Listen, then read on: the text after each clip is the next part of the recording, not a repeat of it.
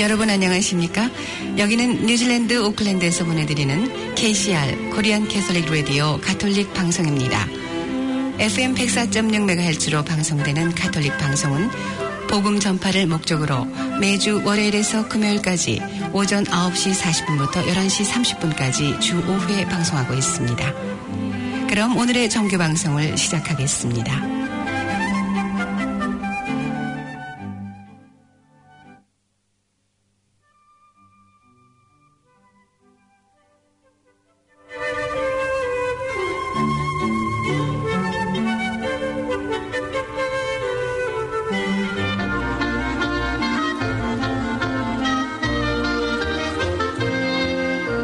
오늘의 강론.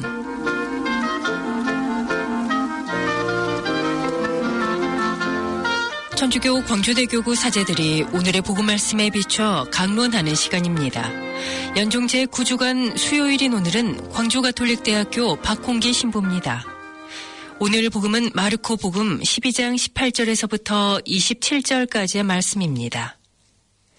그때 부활이 없다고 주장하는 사두가이들이 예수님께 와서 물었다. 스승님, 모세는 어떤 사람의 형제가 자식 없이 아내만 두고 죽으면 그 사람이 죽은 이의 아내를 맞아들여 형제의 후사를 일으켜 주어야 한다고 저희를 위하여 기록해 놓았습니다. 그런데 7 형제가 있었습니다. 마지가 아내를 맞아들였는데 후사를 남기지 못하고 죽었습니다. 그래서 둘째가 그 여자를 맞아들였지만 후사를 두지 못한 채 죽었고 셋째도 그러하였습니다. 이렇게 7이 모두 후사를 남기지 못하였습니다. 맨 마지막으로 그 부인도 죽었습니다. 그러면 그들이 다시 살아나는 부활 때에 그 여자는 그들 가운데 누구의 아내가 되겠습니까? 7이 다 그 여자를 아내로 맞아들였으니 말입니다. 예수님께서 그들에게 이르셨다. 너희가 성경도 모르고 하느님의 능력도 모르니까 그렇게 잘못 생각하는 것이 아니냐. 사람들이 죽은 이들 가운데에서 다시 살아날 때에는 장가드는 일도 시집가는 일도 없이 하늘에 있는 천사들과 같아진다.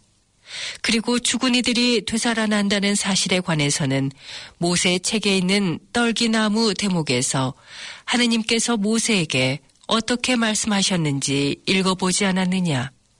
나는 아브라함의 하느님, 이삭의 하느님, 야곱의 하느님이시다 하고 말씀하셨다. 그분께서는 죽은 이들의 하느님이 아니라 산 이들의 하느님이시다.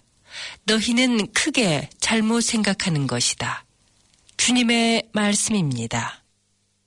예수님께서는 어제에 이어 오늘도 자신을 공경에 빠뜨려 이기적인 목적을 이루려는 악한 의도를 가진 질문을 만나십니다. 오늘은 사두가이파 사람들의 질문입니다.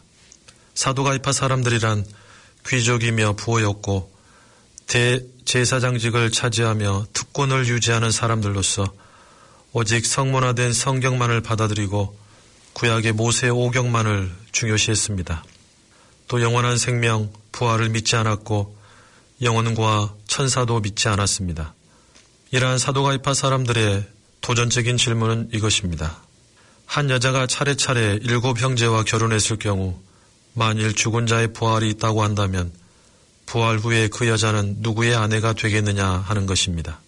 우리가 지금 듣기에는 이상할지 모르지만 그 당시 유대인들이 타 종족과의 혼혈을 막기 위해 또 가족의 재산이 가족 안에 남겨지게 하기 위한 규정으로서 여러 형제가 한 집에 동거하고 있을 경우 그 중에 형이 자손 없이 죽으면 죽은 형의 부인을 아내로 삼아 형을 위해 자손을 이어주는 것이 동생의 의무가 되었던 그들의 풍속을 사두가이파 사람들이 과장해서 한 질문이었습니다. 이들이 이렇게 극단적인 질문을 던지는 것은 부활에 대한 예수님의 가르침을 완전히 어리석게 만들고자 한 것이었습니다. 하지만 예수님은 이 세상의 언어와 논리에 갇혀 인간적인 생각으로만 하느님 나라를 재단하려는 사두가이들의 어리석은 한계를 드러내는 명쾌한 대답을 하십니다. 곧 사두가이들은 성경을 모르고 하느님의 권능을 모르기에 인간의 언어와 논리로는 결코 파악할 수 없는 하느님의 절대적 초월성과 영원한 생명으로 늘 우리와 함께 하신다는 것을 믿지 못한다는 것입니다. 곧 사두가이파 사람들은 지상의 경험과 현상에 국한된 조잡한 논리의 함정에 스스로 갇혀서 부활을 완전히 잘못 이해하는 꼴을 드러내고 있다는 것입니다. 우리의 육신은 다시 부활했을 때 전적으로 새로운 존재로 살아갈 것입니다. 부활은 이 세상을 살아갈 때처럼 살아가는 것이 아닙니다. 부활은 현세의 연장이나 육신의 재생이 아니라 하느님 안에서의 완전한 변화를 말합니다. 세상 질서에 갇혀있지 않은 하느님의 신비요 은총인 부활은 인간이 따지는 과거, 현재, 미래와 같은 일률적인 시간이 아니라 이러한 구분이 아예 없는 영원성에 자리합니다. 곧 하느님은 현세의 물리적 조건과 시간, 경험과 지식을 뛰어넘어 영원한 현재에 곧 영원히 우리와 함께 하시며 살아계십니다. 나는 아브라함의 하느님, 이삭의 하느님, 야곱의 하느님이다. 예수님은 자신을 함정에 빠뜨리고자 한 악한 의도를 드러낸 이들에게도 사랑으로 끝까지 하느님을 전하고자 하십니다. 유다인들이 자신의 뿌리로 알고 있는 선조들도 그래서 하느님에게 있어 죽지 않았음을 말씀하십니다. 곧 아브라함, 이삭, 그리고 야곱, 그들도 불멸의 존재인 하느님을 만나는 새로운 존재 방식으로의 초대를 받지 않았겠느냐. 어찌 하느님과 영원한 계약을 맺고 충실하게 섬긴 사람을 버리고 돌보지 않으시겠느냐는 되물음입니다. 늘 우리와 함께 하시는 하느님을 믿는 신자 여러분, 하느님은 죽은 이들의 하느님이 아니라 살아있는 이들의 하느님입니다. 영혼으로부터 변함없이 내 안에 살아계시는 하느님을 믿고 두려움 없이 부활을 노래하고 현세와 내세의 구분이 없는 부활의 삶을 기쁘게 살아갑시다. 아멘.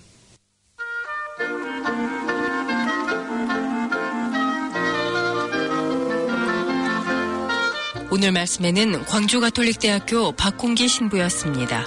내일부터는 피아골 피정집 관장 김현준 신부의 강론이 시작됩니다.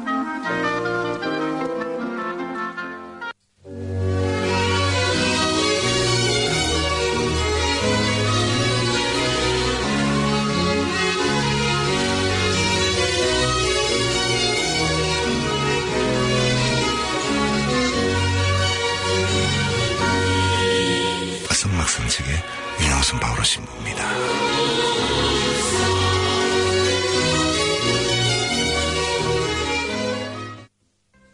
이제 영어로 노래하는 작품인데요. 핸델의 데팅겐 떼데움. 이 떼데움은 감사가라는 뜻이죠. 핸델 작품 번호 283번에 있는 합창곡입니다. 우리는 삼위이신 하느님을 찬미하나이다. 1743년도 작품인데요. 아스펠드 보컬 앙상블과 폴란드 콘서트 연주로 소개해드립니다.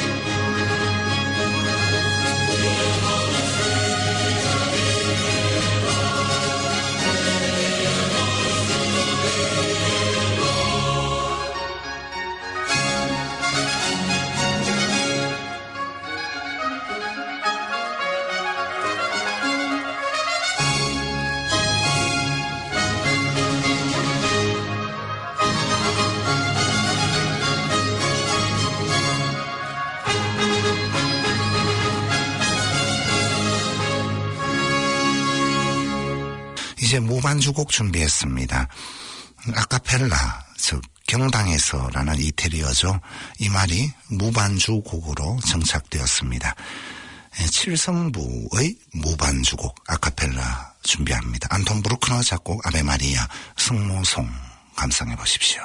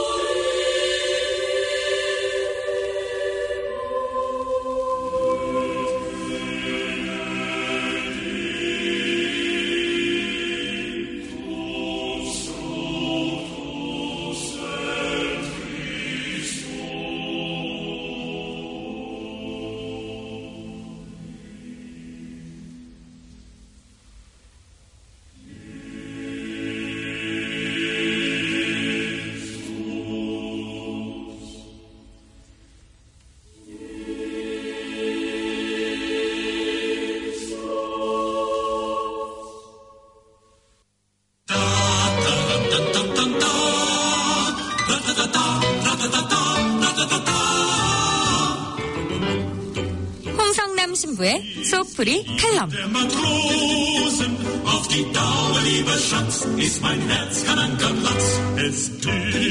마음이 답답하고 힘드신가요? 우리 생활과 밀착된 풍부한 예화들과 속 시원한 조언으로 영적 갈등을 풀어주는 홍성남 신부의 소프리 칼럼. 이 시간 진행해 가톨릭 영성심리상담소 소장 홍성남 마테오 신부입니다.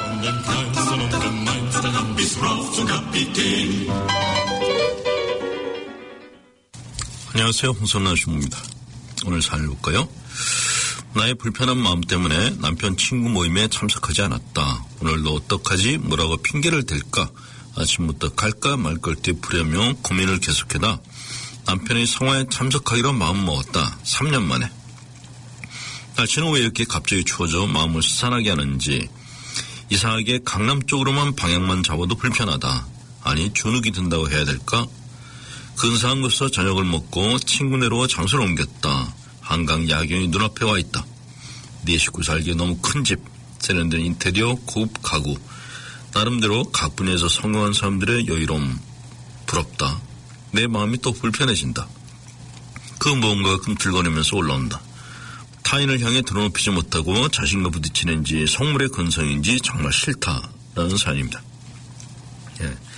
사람은 누구나 상대적 열등감을 가지고 있습니다. 나보다 잘난 사람, 나보다 잘 사는 사람을 만나면 어쩔 수 없이 주눅 들고 어쩔 수 없이 마음 가장 밑바닥으로부터 꾸정물 같은 것이 올라옵니다. 그리고 그런 자신이 창피스러워 죽을 지경이 되기도 합니다. 이런 마음은 본인이 가진 것이 없다고 생각하면 더욱 심하게 내 속을 뒤집어 놓습니다. 이런 판에 제가 드리는 말씀이 얼마나 도움이 될런지 모르겠지만 이제는 아무리 애를 써도 더 이상의 부를 축적할 수 없다면 그런 쪽은 포기하시고 내면의 부, 내면의 아름다움, 지성미를 가지기 위한 노력을 하시는 것이 중요하다는 조언을 드리고 싶습니다. 저는 제 일의 성격상 그야말로 다양한 사람들을 만나는데 외적으로 가지고 있는 것보다 더 중요한 것은 마음가짐이구나 하는 것을 점점 더 절실히 느끼고 있습니다. 대화 중 하시는 말씀이 존중과 배려, 깊은 귀향을 가진 분들은 만나면 옷차림이나 외모와 상관없이 그야말로 귀부인 같다는 느낌이 듭니다. 그런데 차린 건 화려한데 입에서 나오는 말들이 시궁창 냄새 나는 것들이면 왠지 피곤함, 거부감을 느끼고 멀리하고 싶어집니다. 이런 감정은 저만의 것은 아닐 것이니 자신을 속물이라느니 몰아붙이는 쓸데없는 행위는 그만하시고 내적인 재산을 모으기 위해서 노력하시기 바랍니다. 그리고 시간이 되신다면 사람 마음에 대해서 공부하시기 바랍니다. 사람의 마음은 의식과 무의식으로 구성되어 있는데 쓰레기통 같은 무의식은 누구나 다 가지고 있고 외적으로 보이는 것과 달리 인간 마음 안에는 수많은 속물 근성이 있음을 아시게 되면 애꿎게 자기 머리를 자기가 때리는 웃기는 행동은 그만하게 될 것입니다. 자, 장인용을 위해서 시 하나를 보내드립니다. 시인 윤동주를 기리며라는 이은수님의 시입니다. 당신은 외롭고 슬프게 떠났지만 시의 혼은 영원히 살아서 갈수록 더 밝고 고운 빛을 냅니다. 별을 노래하는 마음으로 부끄럼 없는 삶을 살았던 당신은 종족과 이념을 뛰어넘어 서로 다른 이들을 다정한 친구로 만드는 별이 되셨습니다. 사랑과 평화를 재촉하는 2월의 바람이 되셨습니다. 모국에 남긴 하늘과 바람과 별과 시, 단 한 권의 시집만으로도 그토록 많은 사랑을 받고 끝없는 연구가 이루어지고 시를 읽는 이들의 마음속에 그리움으로 부활하는 당신은 가장 아름다운 스승이며 잊을 수 없는 애인입니다. 고통의 어둠과 눈물 속에도 삶을 살아가는 법을, 맑게 사는 법을 가르치는 희망의 별이 되어주세요. 당신을 닮은 선한 눈빛에 시인이 되는 꿈을 꾸는 우리에게 오늘은 하늘에 계신 당신이 손 흔들며 웃고 있네요. 성자의 모습으로 기도하고 있네요. 라는 시입니다. 예, 괜찮죠? 또 자매님께 조언을 드리는 말씀을 전해드립니다. 남편 친구들 모임에 가시는 것이 불편하셨군요. 3년씩이나 한 것이었으니 그동안 남편 성화도 컸을 것이고 버티시느라 힘드셨겠는데요. 그래요. 안 가고 싶은 데는 분명 그만한 이유가 있을 거예요. 단지 속물근성이라고 치부하고 싶진 않은데요. 나도 모르게 비교되는 그 마음이 어디서 올까 좀 들여다봤으면 좋겠어요.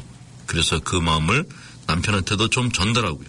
그렇게 해도 모임에 가서 내 마음이 상처받을 것 같으면 까짓것 또 몇 년 안 가고 버텨보죠 뭐. 예, 이런 조언이었습니다.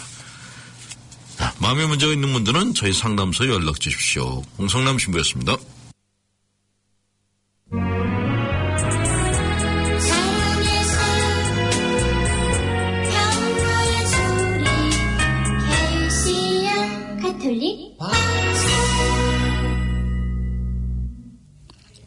사랑의 샘 평화의 소리 KCR 10시 뉴스 365 헬스 게토하우스 아덱스 보험 건명회 JP 에듀케이션 EL 디자인 전만 좋은 창 한식 전문점 1항 공동 제공입니다.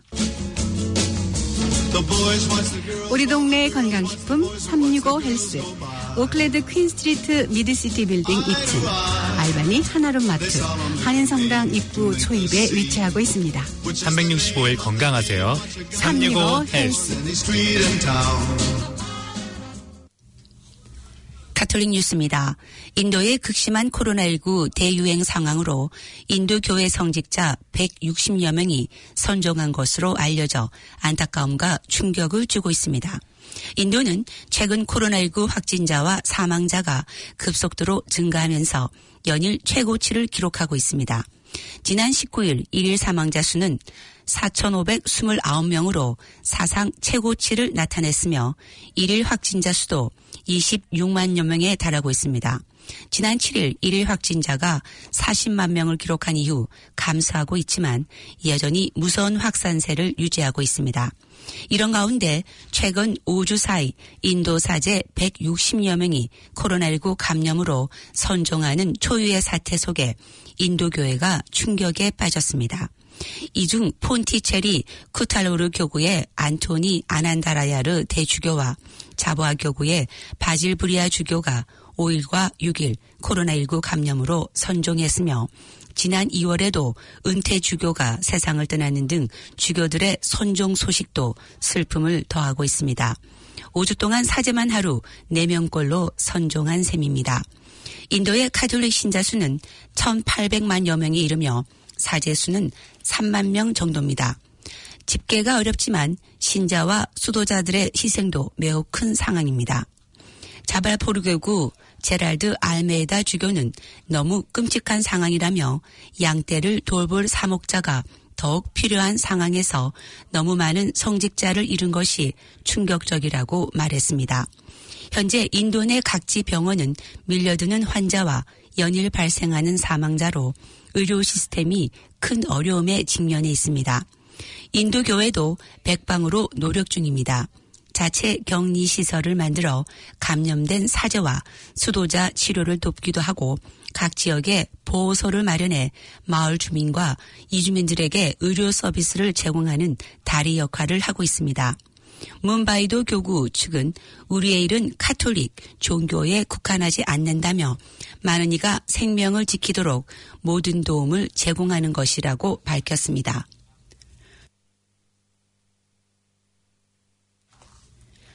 뉴질랜드 뉴스입니다. 뉴질랜드의 주택 공급 부족 현상은 단기간 내에 해결되지 않을 것으로 새로운 자료에서 나타났습니다. 5월 말까지 realestate.co.nz의 최근 통계 자료에서 기스본 지역을 제외하고는 전국에서 주택 매물의 재고가 매년 줄어들고 있는 것으로 확인됐습니다. 5월 말 현재 전국적으로 15,000채의 주택들이 구입 희망자들이 살 수 있는 매물의 수로 이는 지난해 같은 기간에 비해 29% 줄어든 것으로 비교됐습니다. 신규 매물로 등재된 주택들의 수는 5.2% 늘어났지만 노스랜드와 웨스트코스트, 캔터베리, 코로만델 그리고 센트럴 노스 아일랜드 지역의 매물 재고는 최저의 수준이란 겁니다. 주택 매물의 수가 늘어나고 지방 지역의 주택 건설에 인센티브가 주어지기도 하지만 여전히 주택 공급은 충분하지 않으면서 주택 가격은 계속해서 오를 것으로 보여지고 있습니다. 전국의 평균 주택 가격은 지난달 84만 2천 달러로 지난해 5월에 비해 15.3%나 올랐습니다. NZ Certified Builders 협회의 마이크 크랙 회장은 현재 전국적으로 주택 건설 붐으로 바쁜 상황이지만 건축 자재 공급 부족으로 인해 모든 일정들이 지연되고 있으며 지난해 10월에 시작되어야 할 작업이 금년 2월에 시작되고 있다며 주택 건설 사업이 지연되고 있다고 말했습니다. 오클랜드 하버브리지의 차선 변경 차량인 배리어 머신의 기계 결함으로 작업이 지연되면서 어제 아침 북쪽에서 시내와 남쪽 방향으로 출근하는 시민들이 큰 불편을 겪었습니다. 북쪽 진행 4차선과 남쪽 방향 4차선의 8차선 하버브리지는 러시아를 대비해 중앙 분리대를 조정해 차량 진행 방향이 많은 쪽으로 한 개 차선을 허용하고 다른 쪽 방향으로는 줄이는 작업이 미리 진행되고 있습니다. 어제 아침 배리어 머신의 결함으로 인해 남쪽 방향의 차선이 추가로 늘어나지 않으면서 북쪽에서 도심이나 남쪽으로 출근을 하는 시민들의 차량이 줄을 이었으며 정체 현상은 아침 10시가 넘은 시간까지 계속됐습니다. 도로공사 관계자는 배리어 머신의 결함은 큰 고장이 아니었다고 말하며 수리 작업을 마치고 평상시보다 45분 늦게 차선을 변경했다고 밝혔습니다.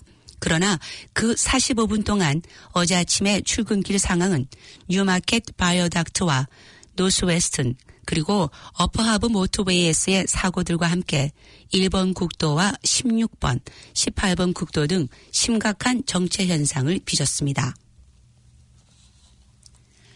지난 월요일 제신다 아든 총리와 스콘 모리슨 총리는 남중국해의 상황 전개에 대한 것과 홍콩에 대한 베이징의 간섭 그리고 신장의 인권 상황에 대한 심각한 우려를 제기하는 공동 성명을 발표했습니다. 중국 외교부 대변인인 왕 웬버는 그 직후 그러한 성명에 대해 강하게 거부감을 표했습니다. 왕 대변인은 우리는 관련 성명에 주목했으며 이에 대해 깊이 우려하고 있다고 말했습니다. 또한 호주와 뉴질랜드의 지도자들은 홍콩과 신장 그리고 남중국해 문제에 관련된 중국의 내부 문제에 대해 무책임한 발언과 함께 중국의 내정을 심각하게 간섭하고 국제법과 국제관계를 지배하는 기본적인 규범을 심각하게 위반하면서 중국에 대해 근거 없는 비난을 했다며 중국은 이를 강력히 반대한다고 말했습니다. 월요일 호주 모리슨 총리가 우리를 분열시키려는 사람들이 있다는 것을 지적한 후 중국은 호주와 뉴질랜드의 분열을 보고 싶지 않다고 주장했습니다. 그러나 중국 외교부는 두 나라 지도자들이 홍콩과 신장 그리고 남중국해에서의 중국의 행동에 대한 우려를 표명한 것에 대해 무책임한 발언이라며 심각한 우려를 표명했습니다. 지난주 60 Minutes 오스트레일리아 예고편은 뉴질랜드가 중국 달러를 위해 트랜스 타스만 파트너를 버리고 있는지, 그리고 동시에 호주가 발언을 높임으로써 중국이 부과한 무역 관세로 타격을 입었는지를 물었습니다. 모리스는 양국의 분할에 대한 우려를 진정시키려고 지난 월요일에 뉴질랜드가 주권을 중국에 팔았다고는 믿지 않는다고 말했습니다. 중국은 트랜스타스만 국가들이 몰락하는 것을 보고 싶지 않다고 말했습니다. 어제 중국 국영신문사 글로벌 타임즈에 실린 기사에 따르면 뉴질랜드가 일부 파이브 아이즈 성명에 참여하지 않기로 결정한 것은 분명히 일부 호주 엘리트들을 실망시켰다고 기술했습니다. 그 기사는 호주와 뉴질랜드의 분열은 중국이 바라는 것이 아니라고 말했습니다. 그러나 글로벌 타임즈는 중국에 대한 양국의 태도에 대한 차이를 끝까지 인식시켰습니다. 뉴질랜드의 중국에 대한 접근 방식이 더 실용적이라고 말하면서도 파이브 아이즈 동맹 회원으로서 피하기가 어려운 행동들에 대해 우려를 표명했습니다.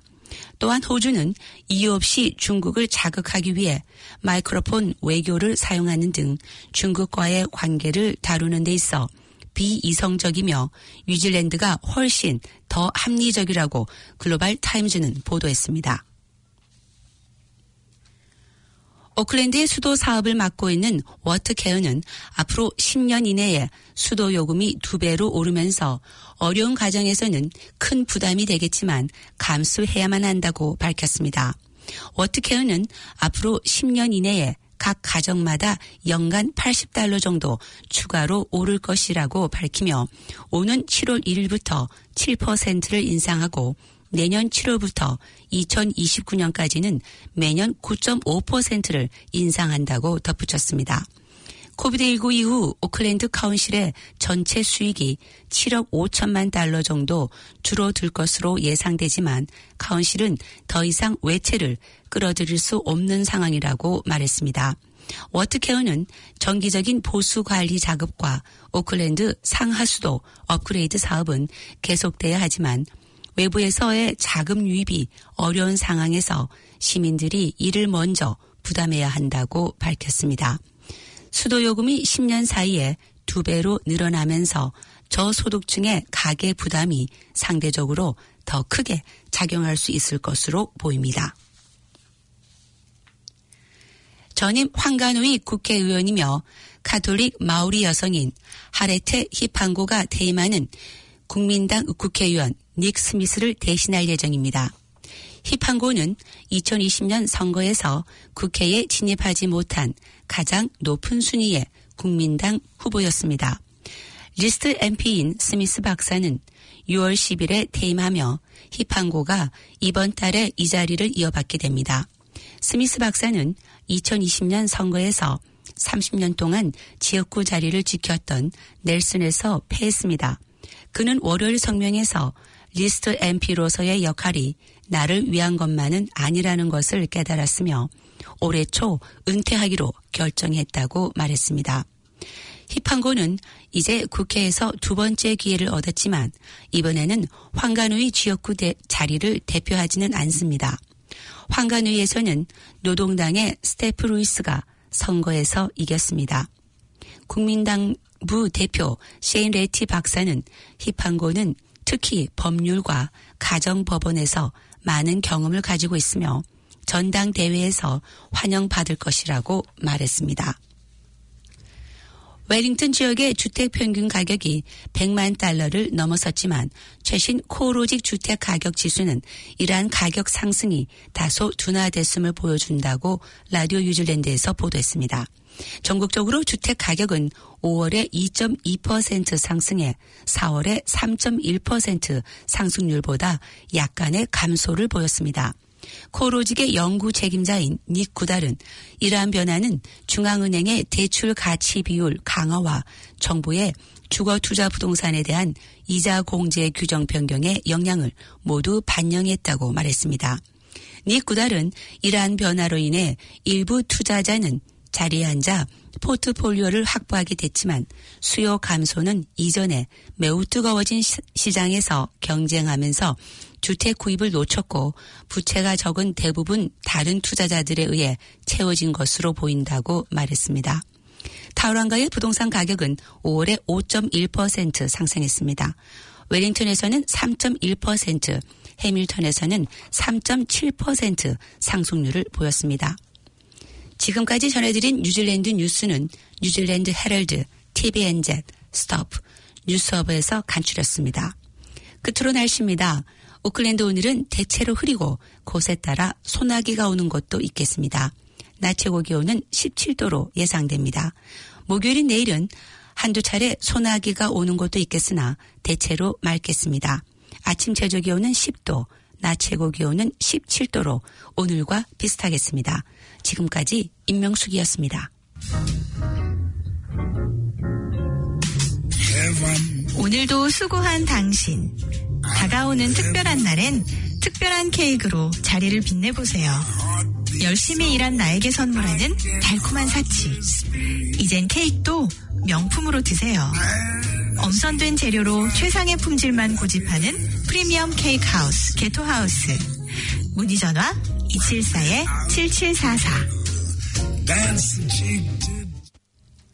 사랑의 샘 평화의 소리, KCR 10시 뉴스, 365 헬스, 게토하우스, 아덱스보험 건명회, JP 에듀케이션, EL 디자인 전망 좋은 창, 한식 전문점이랑 공동 제공이었습니다.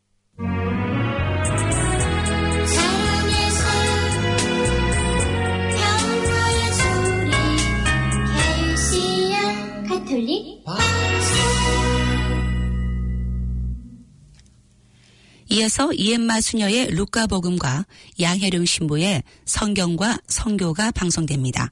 104.6 FM 가톨릭 방송입니다.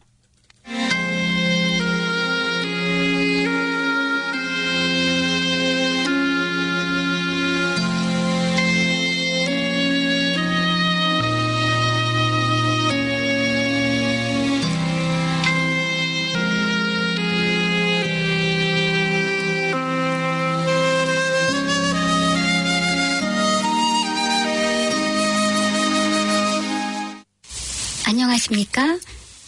이엠마 수녀입니다. 오늘은 예수님의 탄생 예고에 대해서 말씀드리겠습니다. 먼저 1장 26절에서 38절의 말씀을 듣겠습니다.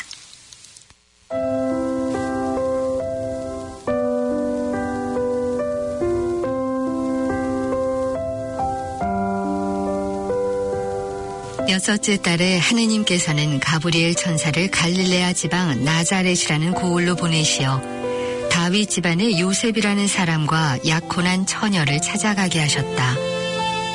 그 처녀의 이름은 마리아였다. 천사가 마리아의 집으로 들어가 말하였다. 은총이 가득한 이여 기뻐하여라. 주님께서 너와 함께 계시다. 이 말에 마리아는 몹시 놀랐다. 그리고 이 인사말이 무슨 뜻인가 하고 곰곰이 생각하였다. 천사가 다시 마리아에게 말하였다. 두려워하지 마라, 마리아야. 너는 하느님의 총애를 받았다. 보라, 이제 내가 잉태하여 아들을 낳을 터이니 그 이름을 예수라 하여라. 그분께서는 큰 인물이 되시고 지극히 높으신 분의 아드님이라 불리실 것이다.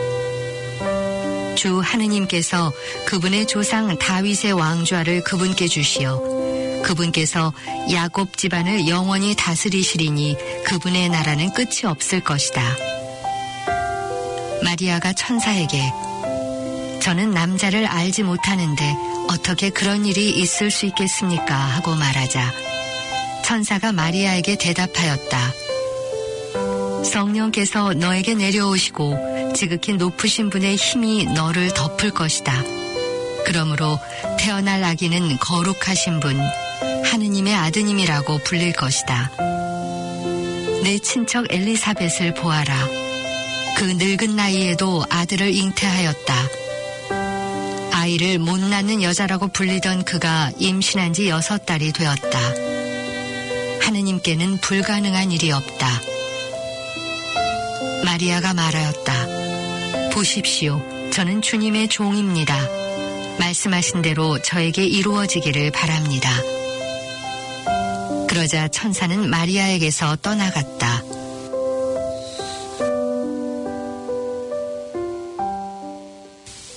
예수님의 탄생 이야기를 시작으로 예수님은 누구인가라는 무릎에 답을 찾는 탐구의 여정이 시작됩니다. 어떤 학자들은 예수님의 탄생 이야기가 인간의 이성으로 이해하기 어려운 사건이라는 이유로 여러 가지 가설들을 제시합니다.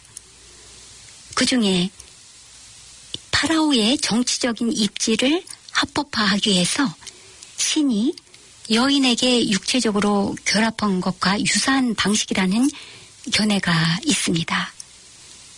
곧 파라오 임금의 신성을 강조하기 위해서 신이 여인에게 육체적으로 결합을 했는데 그 사이에서 태어난 아이가 바로 파라오 임금이라는 것이죠.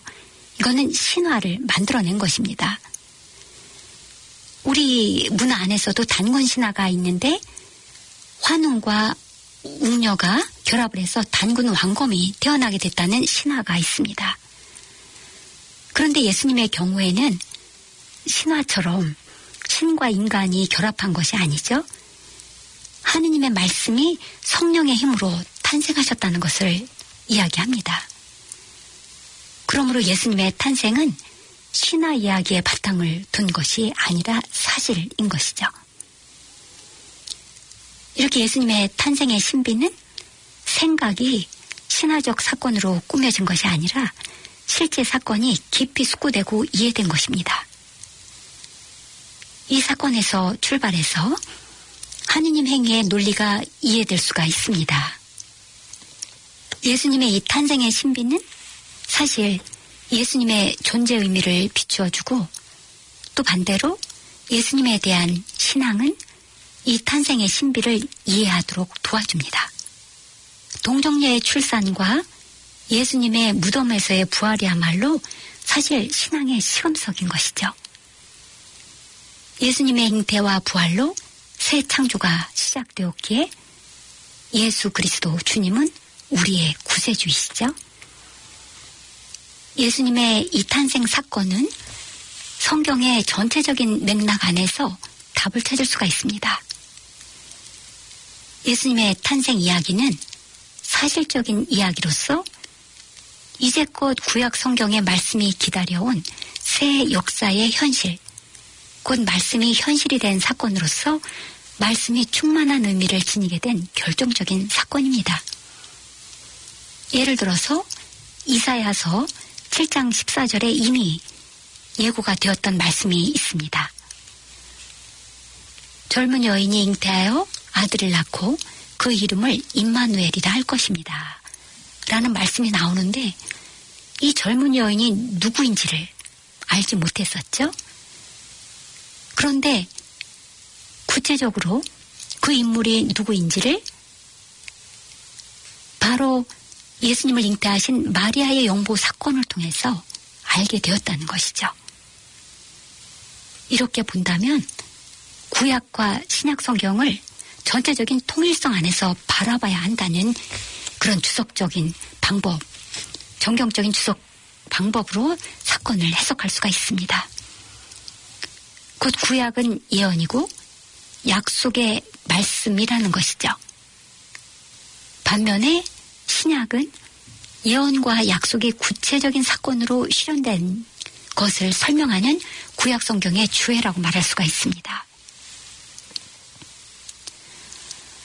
성모 영보 그 장면에는 마리아가 유일한 증인인데 어떻게 마테오와 루카복음사가는 알고 기록하게 되었을까라는 자문을 베네딕토 16세 교황님은 나자란 예수 윤영기에서 이렇게 이야기를 하십니다. 이 신비스러운 사건이 누군가가 지어낸 신화가 아니라 실제로 일어난 일로서 마리아가 개인적인 차원에서 마음속에 깊이 보존하고 간직하신 말씀이라는 것이죠. 그리고 이 신비의 사건이 서서히 역사 안에서 신학적으로 깊어지고 발전되어서 후에 가계전승을 통해서 전해졌을 것이라고 교황님은 이야기를 하십니다. 덧붙여서 교황님은 만일 국가가 이에 대한 구체적인 단서 없이 다음과 같은 표현들을 절대로 쓸 수 없었을 것이라고 이야기를 하는데 그 표현들은 무엇이냐면요. 1장 29절에서 영부를 받으셨을 때 마리아가 천사의 인사말 소리를 듣고 이 말이 무슨 뜻인가 하고 곰곰이 생각하였다라는 말이 나오고 또 2장 19절에서는 그의 어머니는 이 모든 일을 마음속에 간직하였다. 그리고 2장 51절에서는 마리아가 그 말씀을 곰곰이 되새겼다라는 말이 나옵니다. 여기서 곰곰이 생각하였다. 마음속에 간직하였다. 곰곰이 되새겼다. 이것은 실제로 마리아가 체험하지 않았다면 절대로 성경에 기록할 수 없는 말이라는 것이죠. 어머니 마리아가 세상을 뜨고 난 후에야 이 신비스러운 사건이 공적 전승으로 모습을 드러내게 됐는데 베네딕토 16세 교황님은 그것이 마리아가 세상을 뜨고 난 다음에야 세상에 알려지게 된 이유를 이렇게 이야기하십니다. 그것은 어머니 마리아의 사려 기쁨과 신중함에 있다. 어머니 마리아가 체험하신 이 영부 사건은 너무나 엄청난 내적인 체험이었기 때문에 이것을 깊이고 이해하는 충분한 시간과 노력이 필요했었다는 것이죠. 이렇게 예수님의 유년기 사화는 무르익은 이해를 바탕으로 기록된 집약된 역사입니다. 이 사건은 모든 이와 관련된 구원 역사로서 이 사건 자체가 말씀을 설명하고 또 그 말씀이 현실화되었다는 것이죠. 여기서 중요한 것이 있습니다. 하느님이 선택하시는 구원의 도구는 세상의 방식과 달리 화려하고 힘있는 이들과는 거리가 먼 가난한 이들이라는 것이죠. 주님의 어머니 마리아는 무명의 처녀였고 천사가 영보 소식을 전한 곳은 무명 마을의 초라한 집, 일상적인 일을 하는 장소입니다. 곧 새 계약의 표지는 겸손한 겨자씨의 표징인 것이죠. 나자렛 예수에서 베네딕토 16세 교황님은 하느님 나라의 씨앗에 대해서 이렇게 이야기를 해주십니다. 하느님 나라는 씨앗으로 현존한다. 씨앗은 겉으로 볼 때는 작다. 하찮은 것으로 보고 지나칠 수도 있다. 하지만 큰 나무가 그 안에 들어있다.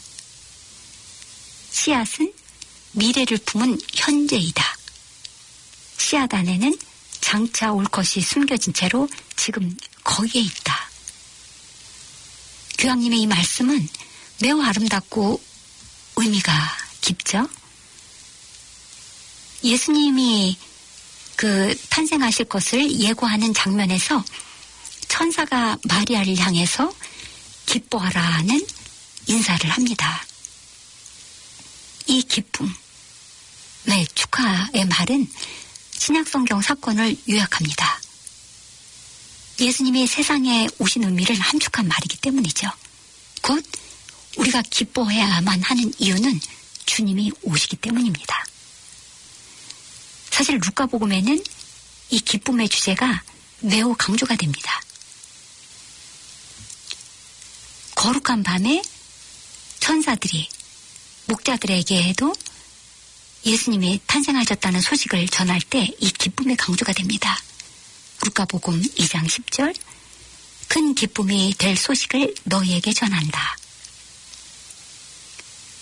기뻐하라라는 그 천사의 말은 모든 일을 향해 있는 열려있는 그리스도교 메시지의 보편성을 제시합니다. 동시에 그 천사의 기뻐하라는 이 말은 구약성경을 인용한 말이기도 합니다. 그렇기 때문에 완전하게 성경 구원사의 지속성이 구약과 신약 안에서 이루어진다는 것을 알 수가 있는데 스바냐서 3장에 이런 이야기가 나옵니다. 기뻐하여라 딸 시온아, 환성을 올려라 이스라엘아, 주 너의 하느님이 내 한가운데 계시다. 시온의 딸이 기뻐해야 하는 근본적인 이유가 바로 이 한마디에 표현되어 있는데요. 주님이 내 한가운데 계시다라는 말입니다. 이거를 직역하면 주님이 내 모태 안에 계신다라는 이야기입니다.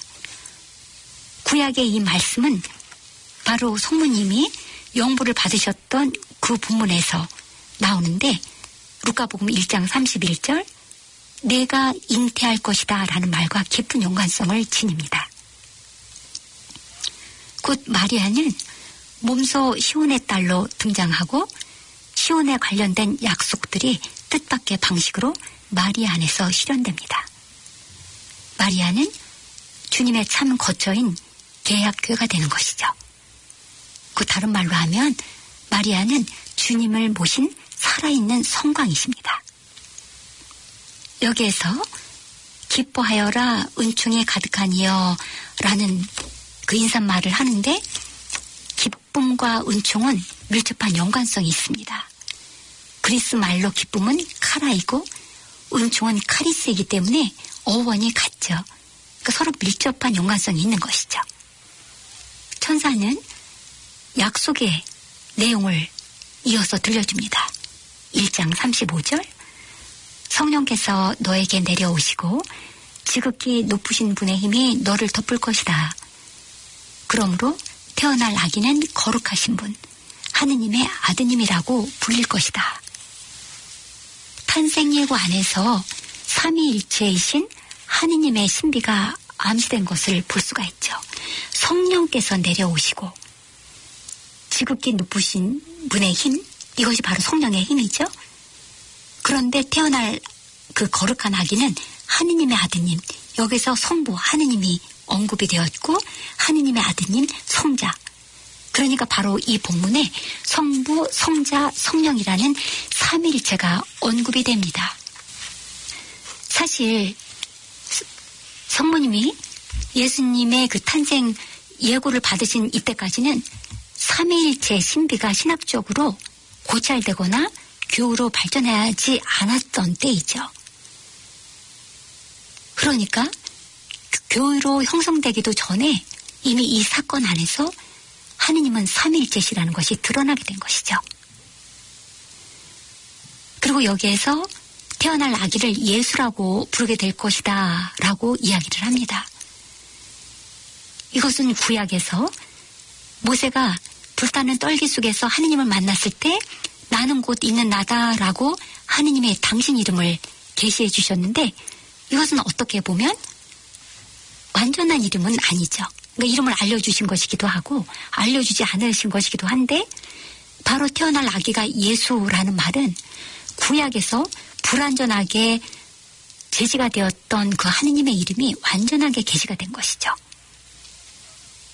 그 다음에 천사는 하느님께서 다윗 왕국이 영원히 존속하게 되리라는 것을 그 이미 사무엘이서 7장 16절에서 나왔던 것을 성령을 통해서 마리아에게 탄생할 아기에게 그것이 실현될 것임을 이야기를 합니다. 그분의 나라는 끝이 없을 것이다 라고 이야기를 하는 것이죠. 하느님의 나라는 세속 권력 위에 세워진 것이 아니라 오로지 신앙과 사랑의 근거를 두고 있습니다. 요한복음에서도 그 하느님의 나라는 바로 이 세상에 속하지 않는다고 이야기를 하죠. 자주 하느님에게서 버림받은 것처럼 보이는 이 세상 한가운데에서 이 하느님의 나라는 희망의 거대한 힘이 되는 것이죠. 예수님의 나라는 끝이 없습니다. 그 안에서 하느님이 직접 통치하시기 때문이고 또 그 안에서 하느님의 왕국이 이 세상에 들어오기 때문입니다. 천사가 마리아에게 한 이 약속은 새로운 뜻밖의 방식으로 실현이 되죠. 마리아는 짧고 예리한 질문을 던집니다. 1장 34절 저는 남자를 알지 못하는데 어떻게 그런 일이 있을 수 있겠습니까? 여기서 어떻게는 영어로 하면 how, 방법을 묻는 것이죠. 그러니까 지카리아의 반응과 마리아의 반응은 신학면에서 완전히 다른 차원에 있다고 볼 수가 있습니다. 마리아는 아기를 잉태하게 될 것이라는 이 소식을 듣고서도 조금도 의심을 하지 않았습니다. 하느님의 말씀이라고 믿었기 때문이죠. 마리아는 약속의 실현에 대해 그것이 무엇인지에 대한 표징이 아니라 어떻게라는 물음을 제기한 것이죠. 이것은 당연히 자신이 아직 남자를 알지 못하기 때문에 자신이 알지 못하는 길이기 때문에 묻는 것이죠. 마리아의 이 질문에 대해서 천사가 아주 결정적인 대답을 합니다. 1장 37절 하느님께는 불가능한 일이 없다. 이 말씀이 저는 일상 삶에 어려운 순간에 대할 때마다 이 말씀을 떠올리면 큰 힘을 얻게 되는데 바로 이 말씀은 창세기 18장 14절에서 사라이에게 이삭이 태어날 것이라는 그 이야기를 했을 때 사라이가 믿지를 않죠.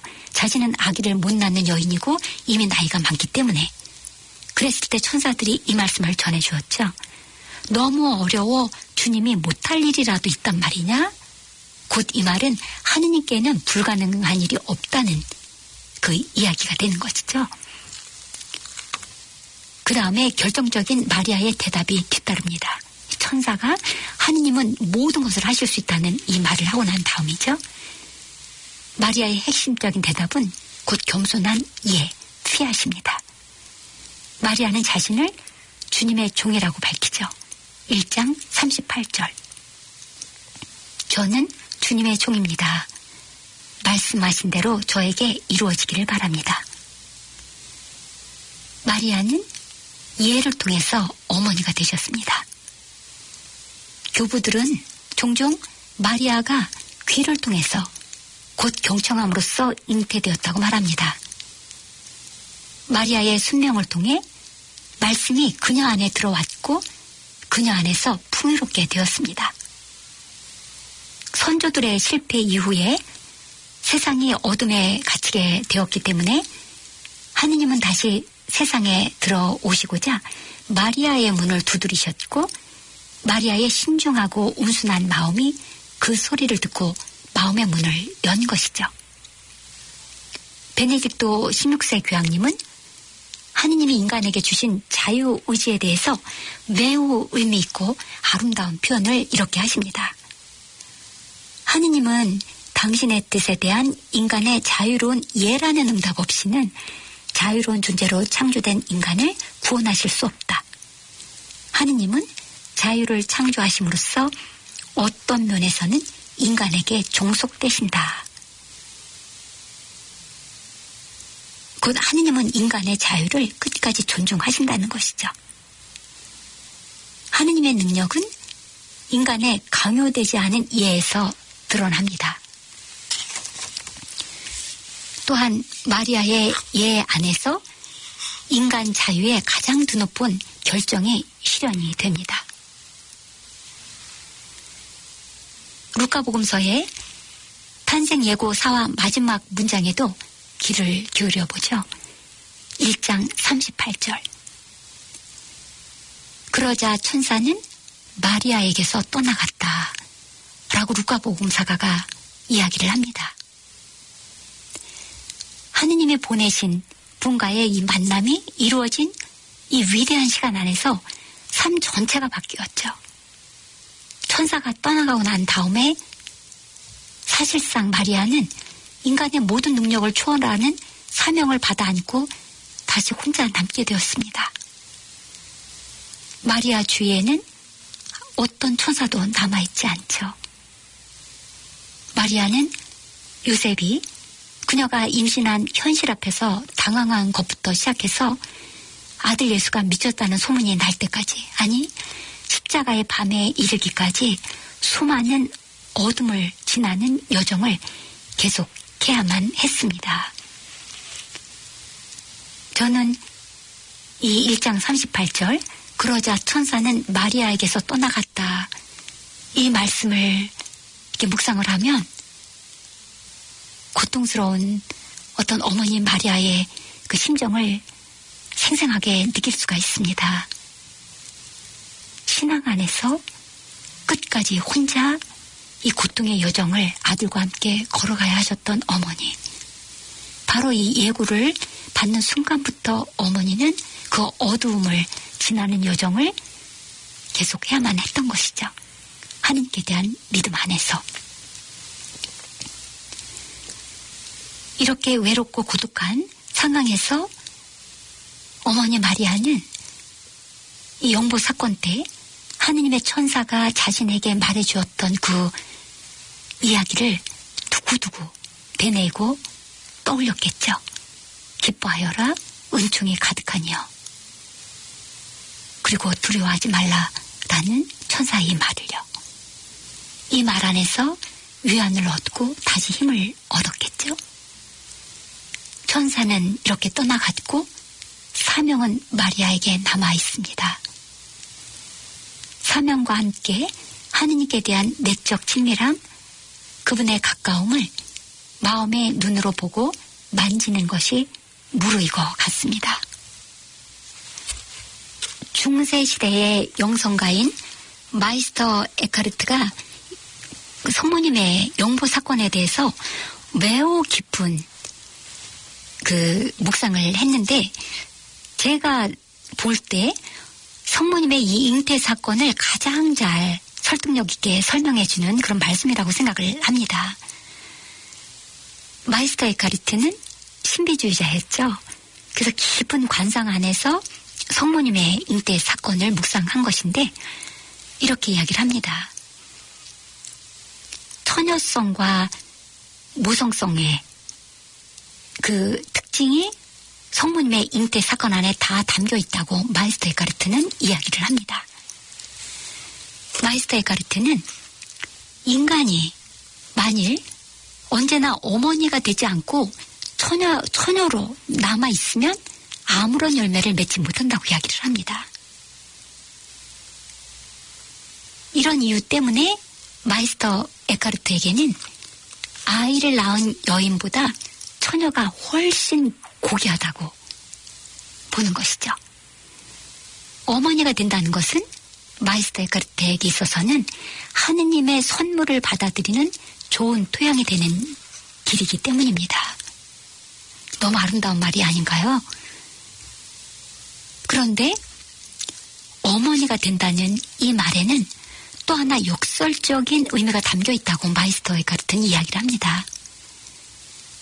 하느님의 열매를 받아들이고 마리아처럼 아들을 낳는 것은 그 순수한 처녀성 없이는, 곧 자신을 온통 비워서 처녀의 순수성을 회복하지 않으면 불가능하다는 것이죠. 이 말은 아마도 하느님의 마음과 가장 일치한 영혼 상태가 바로 어머니 마리아였다라고 이야기를 하는 것이라고 저는 이해가 됩니다. 마이스터 에카르트의 이 말씀에는 그 처녀성은 모든 가능성이 담긴 상태라는 것이죠. 어떤 토양이 있는데, 비옥한 토양이 있는데 아직 아무런 씨가 뿌려지지 않았죠. 근데 그 토양에 어떤 씨가 뿌려지면 비옥하기 때문에, 순수하기 때문에 크게 그 씨앗이 싹을 틔우고 크게 자라나게 된다는 것이죠. 바로 모든 가능성이 담긴 이 처녀성은 바로 어머니가 됨으로써 존재의 의미가 활짝 꼽히게 되었다는 것이죠. 또한 어머니의 정신은 자신에 대한 집착에서 벗어나서 언제나 하느님의 뜻에 순수하고 자유롭게 응답하는 처녀의 모습을 지녀야 한다는 놀라운 가르침을 제시합니다.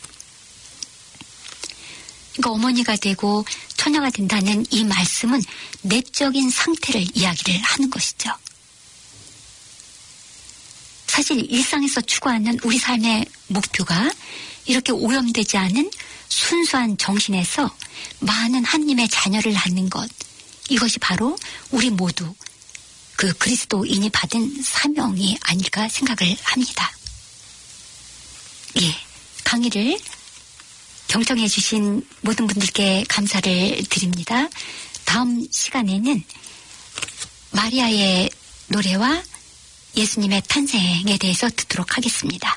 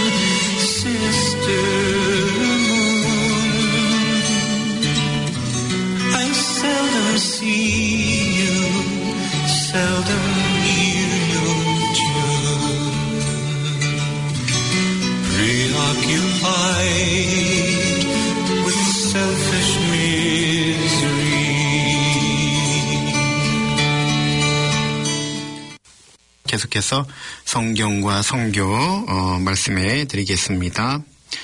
룻기는 이 시기에 정책적인 면을 고려합니다. 즉 유다인 보아즈가 이방인 여인 룻과 혼인하는 경우 그와 반대의 경우도 인정한 룻기는 혼종혼의 정치적 문제에 집중합니다. 왜냐하면은 주룹바벨과 그 다음에 느헤미야 등은 혼종혼을 금지시켰죠. 순수성을 강조하기 위해서. 그러나 유다인의 신앙과 종족 보존을 하기 위해 유다인끼리 혼인하는 것에서 커다란 전환점을 가져온 룻기의 사건, 혼종혼의 사건은 이스라엘 역사에서 아주 중요한 순간을 암시하고 있습니다. 다시 말해서 신앙이 위기에 처해 있을 때 이스라엘 백성은 개토를 형성하려 하고 폐쇄적이 되어 그들을 둘러싼 세계에 막을 형성합니다. 이게 이제 보통의 이스라엘 사람들이 갖고 있는 생각들이죠. 느헤미야 10장에서는 더욱더 그 극적인 상황이 전개되고 있습니다. 율법학자들이 이방인 부인과 그 자녀들을 모두 그들의 고향으로 돌려보내야 한다고 주장하고 있습니다. 우리는 이 지방 백성들에게 우리 딸들을 주지 않고 그들의 딸들을 우리 아들들의 아내로 맞아들이지 않습니다. 우리는 이 지방 백성들이 안식일의 상품이나 온갖 곡식을 팔려고 가져오더라도 안식일이나 축제일에는 사지 않습니다. 우리는 7째 해마다 소출과 온갖 종류의 채권을 포기합니다. 예. 이 지방 백성들에게, 그러니까 이방인들에게, 딸을 주지 않는다. 혼종혼을 하지 않고, 이게 팔지 않는다. 예. 이런 이야기는 뭐냐면은, 이방인과 섞이지 않으려고 하는 그런 마음이 포함되어 있죠. 룻기는 이스라엘 백성의 배세성에 대항하여 투쟁하지 않으면서 역사적 상황을 바꾸려 하며 민족이 자신의 문제들을 깨닫도록 설득합니다. 엘리에멕 나의 하느님은 임금이시다는 이주하고 그의 자녀들은 그곳 모압의 사람들 사이에서 그들의 부인을 찾고 있습니다. 상황은 조용하고 평화롭게 보입니다. 이야기에서 룻은 과부이고 그녀의 시어머니는 유다인이고 역시 과부인데 며느리 룻은 시어머니 나오미와 함께 있기로 결정합니다. 자기 조국으로 가지 않고요. 남아있기로 결정하죠. 그래서 가나안 앞에서 나오미의 가족은 그들의 땅이 유다로 돌아가는 것을 말고는 선택의 여지가 없었습니다. 왜냐하면 하느님은 이스라엘 민족의 땅에서 가난한 이들이 떨어진 이삭을 줍도록 허락하셨기 때문입니다. 이삭 줍기의 권리는 주인의 호의로 이루어지는 것이기에 그래서 이것으로 부자들은 자선을 베풉니다. 이러한 상황에서 하느님의 섬세한 가난한 사람들의 배려. 예, 왜냐하면 이삭 죽기를 허락하고 있는 거죠. 보아지가 허락을 했죠. 과부에 대한 배려, 필요한 것을 찾는 사람들에 대한 배려가 묘사됩니다. 하느님이 이스라엘 백성과 모압 출신 룻을 통합시키십니다. 곧 룻의 자손에서 다윗이 나오고 그녀의 다윗의 할머니가 됩니다. 이 이야기는 논쟁거리가 아닙니다. 오히려 하느님께서 가난한 사람을 어떻게 배려하는지 보여줄 뿐만 아니라 자신 안에 갇혀있는 이스라엘 민족이 어떻게 그 규칙을 극복하는지를 아주 조용히 드러내고 있습니다. 룻기에서 찾을 수 있는 신학적 결론은 다음과 같습니다. 각 민족은 고유의 문화를 지니고 있지만 그리스도 안에서 열릴 수 있는 사랑이 있는지가 중요합니다. 어떤 백성이 그리스도교화된다는 것은 교회가 한 백성의 문화 안에 강생한다는 것입니다. 예를 들어 한국인이 그리스도인이 된다면 교회가 한국화되고 아프리카인이 그리스도인이 된다면 교회는 아프리카화된다는 것입니다. 예, 여기서 우리가 중요한 것은 이 룻이 누구냐라는 거야. 룻은 이방인이었고 그리고 그 룻을 유대인들이 받아들여서 결혼을 하고 그래서 룻의 자손이 다윗이 나오고 또 그녀는 다윗의 할머니가 된다는 겁니다. 그래서 이게 참 보면 그 다윗이 맨 마지막 메시아 그리스도가 탄생하게 되죠. 그러니까 이방인들이 어떤 구원의 역사 안에 들어오게 된 것들을 우리가 보면 구약의 하느님, 구약의 이스라엘 백성이 반드시 이방인을 배척하는 그런 생각은 없다라고 말할 수 있습니다. 자, 우리 두 번째 다른 민족에 대해서 한번 보도록 하겠습니다. 구약 성경에서는 하느님이 다른 민족들에게 보이신 조용한 사랑과 그분의 신탁을 발견할 수 있습니다. 이사야서 24장 이하에서 그리고 아모스서, 예레미야서 그 일부 구절에서 발견할 수 있습니다. 요나서도 역시 마찬가지입니다. 자, 한번 우리가 살펴보도록 하겠습니다. 열왕기 후서 14장 25절. 이는 주 이스라엘의 하느님께서 갓 헤파로 출신으로 당신의 종인 아미타이의 아들 요나 예언자를 통하여 하신 말씀 그대로이다. 요나는 예언자 중에 하나인데 실질적으로 그의 이름은 구약 성경에 드러나지 않습니다. 그의 이름은 열왕기 제가 읽은 요 부분에서 나오는데, 요나서는 지중해부터 아랍에 이르기까지 왕국을 넓힌 예로보암 때에 거슬러 올라갑니다. 동시대의 다른 시각으로 예로보암 임금과 그의 왕정을 관찰했던 아모스 예언자도 활동했습니다. 아모스는 그의 예언이 임금을 불편하게 해서 쫓겨난 것으로 기록되어 있습니다. 아모스는 임금을 위해 예언을 하는 왕정 예언자를 비판했으며 혹시 모르게 요나를 공격할 수도 있습니다. 요나 예언자는 이스라엘이 찬란한 시기를 누렸던 기원전 8세기와 관련이 있습니다. 그는 유다 왕국의 확장 속에 드러나는 하느님의 행적에 주의를 기울이면서 이스라엘 민족의 보수적인 시각과는 차별을 둡니다. 다른 민족에 대해 관심을 갖는 거죠. 요나 이야기는 룻기와 같이 매우 건설적입니다. 왜? 요나는 니니베로 가라고 부르심을 받았지만 완전히 다른 곳인 타르시스로 갑니다. 요나는 유일하게 하느님께서 내린 소명을 거부한 예언자이지만 결국 마지막에는 그것을 완수합니다. 하느님은 요나에게 전 세계의 하느님 나라를 선포하도록 명령했는데 예언자가 하느님의 목소리를 듣기를 거부하는 것은 이스라엘 백성이 그렇게 했다는 것을 드러내는 하나의 본보기로 이해할 수 있습니다.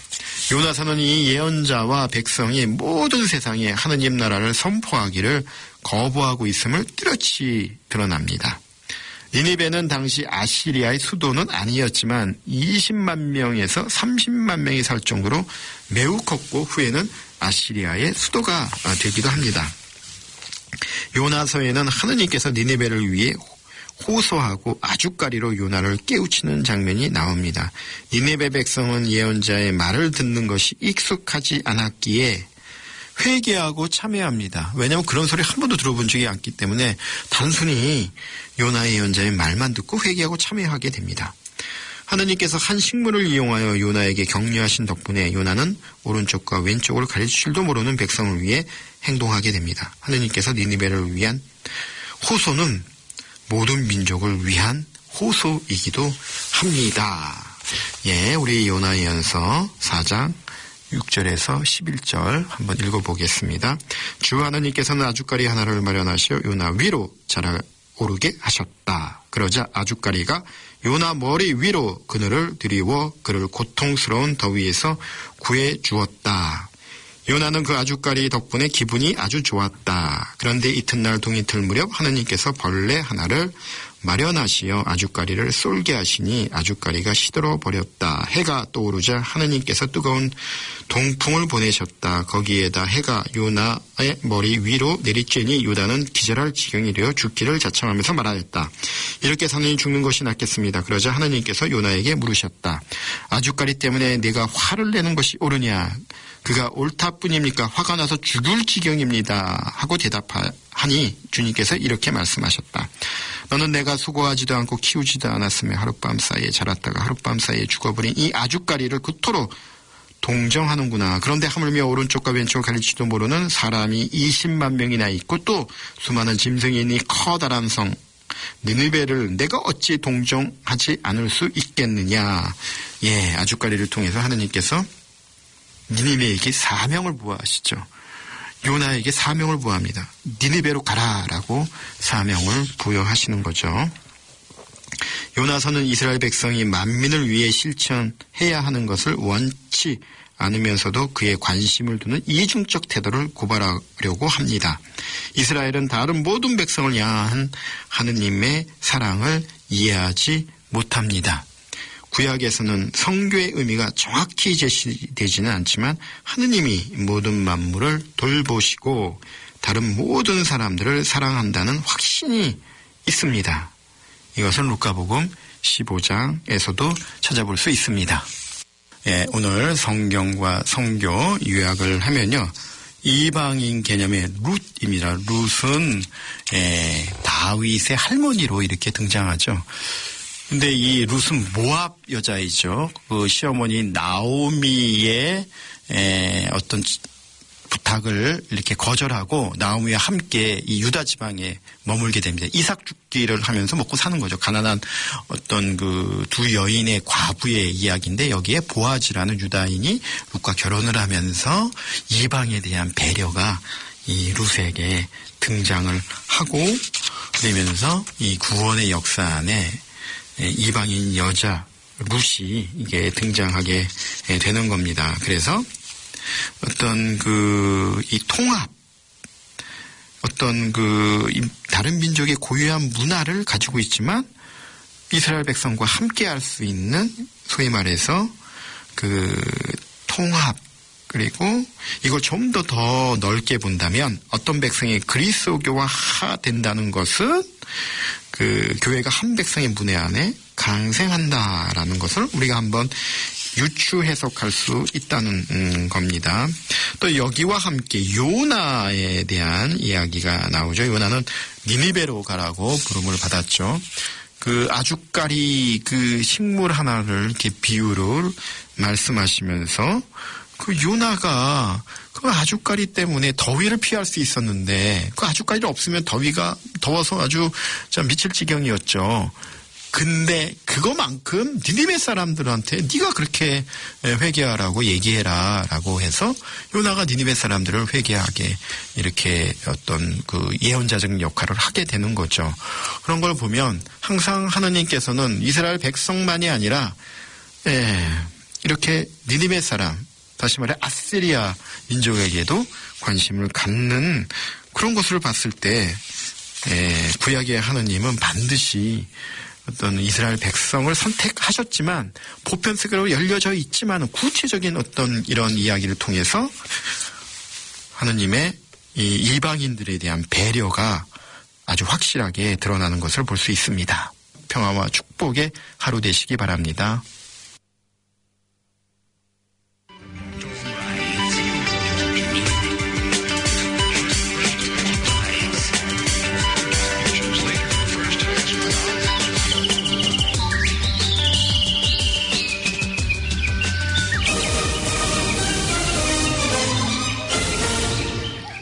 사랑의 샘 평화의 소리 KCR 11시 종합뉴스 365 헬스 게토하우스 아덱스 보험 건명회 형사법 전문 변호사 김한나 마랑이베이 로펌 변호사 윤영준 에듀킹덤 컬리지 다네모라 공동 제공입니다. 제신다 아던 총리와 스콧 모리슨 총리는 남중국해의 상황 전개에 대한 것과 홍콩에 대한 베이징의 간섭 그리고 신장의 인권 상황에 대한 심각한 우려를 제기하는 공동 성명을 발표했습니다. 모더나가 미국에서 코로나19 백신 정식 승인을 받는 절차에 돌입했습니다. 화이자 코로나19 백신 65만에 32만 5천 명분이 오늘 새벽 대한민국으로 들어왔습니다. 이상한 이 시간 주요 뉴스입니다. 우리 동네 건강식품 365 헬스 오클랜드 퀸스트리트 미드시티 빌딩 2층 알바니 하나룸 마트 한인성당 입구 초입에 위치하고 있습니다. 365일 건강하세요. 365 헬스. 카톨릭 뉴스입니다. 인도의 극심한 코로나19 대유행 상황으로 인도 교회 성직자 160여 명이 선정한 것으로 알려져 안타까움과 충격을 주고 있습니다. 인도는 최근 코로나19 확진자와 사망자가 급속도로 증가하면서 연일 최고치를 기록하고 있습니다. 지난 19일 일일 사망자 수는 4,529명으로 사상 최고치를 나타냈으며 일일 확진자 수도 26만 명에 달하고 있습니다. 지난 7일 일일 확진자 40만 명을 기록한 이후 감소하고 있지만 여전히 무서운 확산세를 유지하고 있습니다. 이런 가운데 최근 5주 사이 인도 사제 160여 명이 코로나19 감염으로 선종하는 초유의 사태 속에 인도교회가 충격에 빠졌습니다. 이 중 폰티체리 쿠달로르 교구의 안토니 아난다라야르 대주교와 자보아 교구의 바질 브리아 주교가 5일과 6일 코로나19 감염으로 선종했으며 지난 2월에도 은퇴 주교가 세상을 떠나는 등 주교들의 선종 소식도 슬픔을 더하고 있습니다. 5주 동안 사제만 하루 4명꼴로 선종한 셈입니다. 인도의 카톨릭 신자 수는 1,800만여 명에 이르며 사제 수는 3만 명 정도입니다. 집계가 어렵지만 신자와 수도자들의 희생도 매우 큰 상황입니다. 자팔프루르 교구 제랄드 알메이다 주교는 너무 끔찍한 상황이라며 양떼를 돌볼 사목자가 더욱 필요한 상황에서 너무 많은 성직자를 잃은 것이 충격적이라고 말했습니다. 현재 인도 내 각지 병원은 밀려드는 환자와 연일 발생하는 사망자로 의료 시스템이 큰 어려움에 직면해 있습니다. 인도 교회도 백방으로 노력 중입니다. 자체 격리시설을 만들어 감염된 사제와 수도자 치료를 돕기도 하고 각 지역에 보호소를 마련해 마을 주민과 이주민들에게 의료 서비스를 제공하는 다리 역할을 하고 있습니다. 뭄바이아 대교구 측은 우리의 일은 카톨릭, 종교에 국한하지 않는다며 많은 이가 생명을 지키도록 모든 도움을 제공하는 것이라고 밝혔습니다.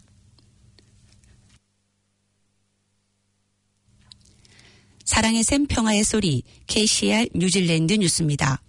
지난 월요일 제신다 아든 총리와 스콧 모리슨 총리는 남중국해의 상황 전개에 대한 것과 홍콩에 대한 베이징의 간섭 그리고 신장의 인권 상황에 대한 심각한 우려를 제기하는 공동 성명을 발표했습니다. 중국 외교부 대변인인 왕 웬비는 그 직후 그러한 성명에 대해 강하게 거부감을 표했습니다. 왕 대변인은 우리는 관련 성명에 주목했으며 이에 대해 깊이 우려하고 있다고 말했습니다. 또한 호주와 뉴질랜드의 지도자들은 홍콩과 신장 그리고 남중국해 문제에 관련된 중국의 내부 문제에 대해 무책임한 발언과 함께 중국의 내정을 심각하게 간섭하고 국제법과 국제관계를 지배하는 기본적인 규범을 심각하게 위반하면서 중국에 대해 근거 없는 비난을 했다며 중국은 이를 강력히 반대한다고 말했습니다. 월요일 호주 모리슨 총리가 우리를 분열시키려는 사람들이 있다는 것을 지적한 후 중국은 호주와 뉴질랜드의 분열을 보고 싶지 않다고 주장했습니다.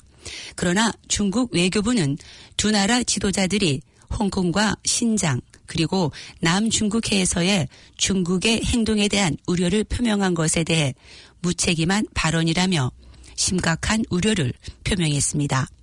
지난주 60 Minutes 오스트레일리아 예고편은 뉴질랜드가 중국 달러를 위해 트랜스타스만 파트너를 버리고 있는지 그리고 동시에 호주가 발언을 높임으로써 중국이 부과한 무역 관세로 타격을 입었는지를 물었습니다.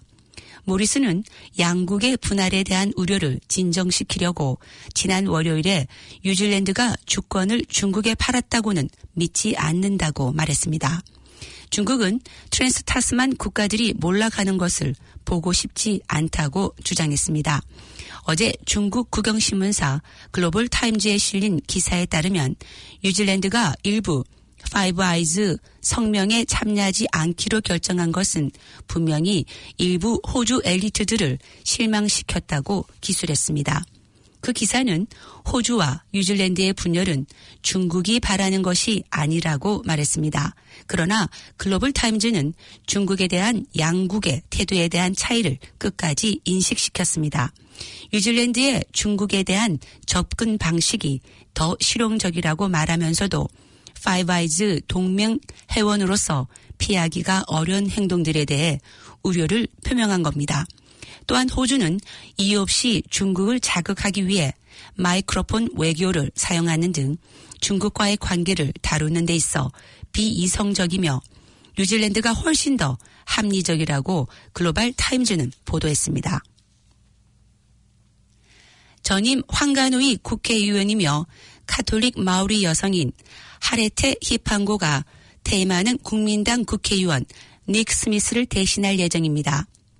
히판고는 2020년 선거에서 국회에 진입하지 못한 가장 높은 순위의 국민당 후보였습니다. 리스트 MP인 스미스 박사는 6월 10일에 퇴임하며 히판고가 이번 달에 이 자리를 이어받게 됩니다.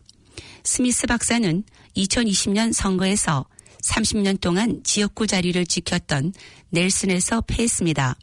그는 월요일 성명에서 리스트 MP로서의 역할이 나를 위한 것만은 아니라는 것을 깨달았으며 올해 초 은퇴하기로 결정했다고 말했습니다.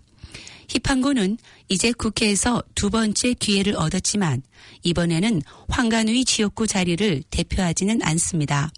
황가누이에서는 노동당의 스테프 루이스가 선거에서 이겼습니다.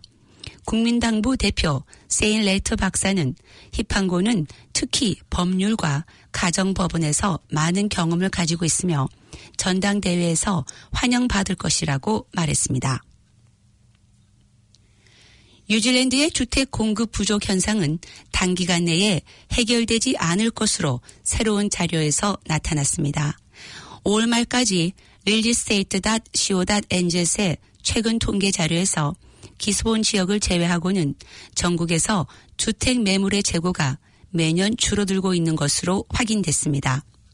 5월 말 현재 전국적으로 15,000채의 주택들이 구입 희망자들이 살 수 있는 매물의 수로 이는 지난해 같은 기간에 비해 29% 정도 줄어든 것으로 비교됐습니다. 신규 매물로 등재된 주택들의 수는 5.2% 늘어났지만 노스랜드와 웨스트코스트, 캔트베리, 코르만델 그리고 센트럴 노스 아일랜드 지역의 매물 재고는 최저의 수준이란 겁니다.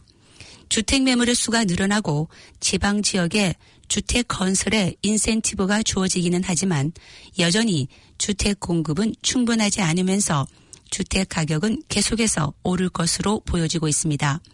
전국의 평균 주택 가격은 지난달 84만 2천 달러로 지난해 5월에 비해 15.3%나 올랐습니다.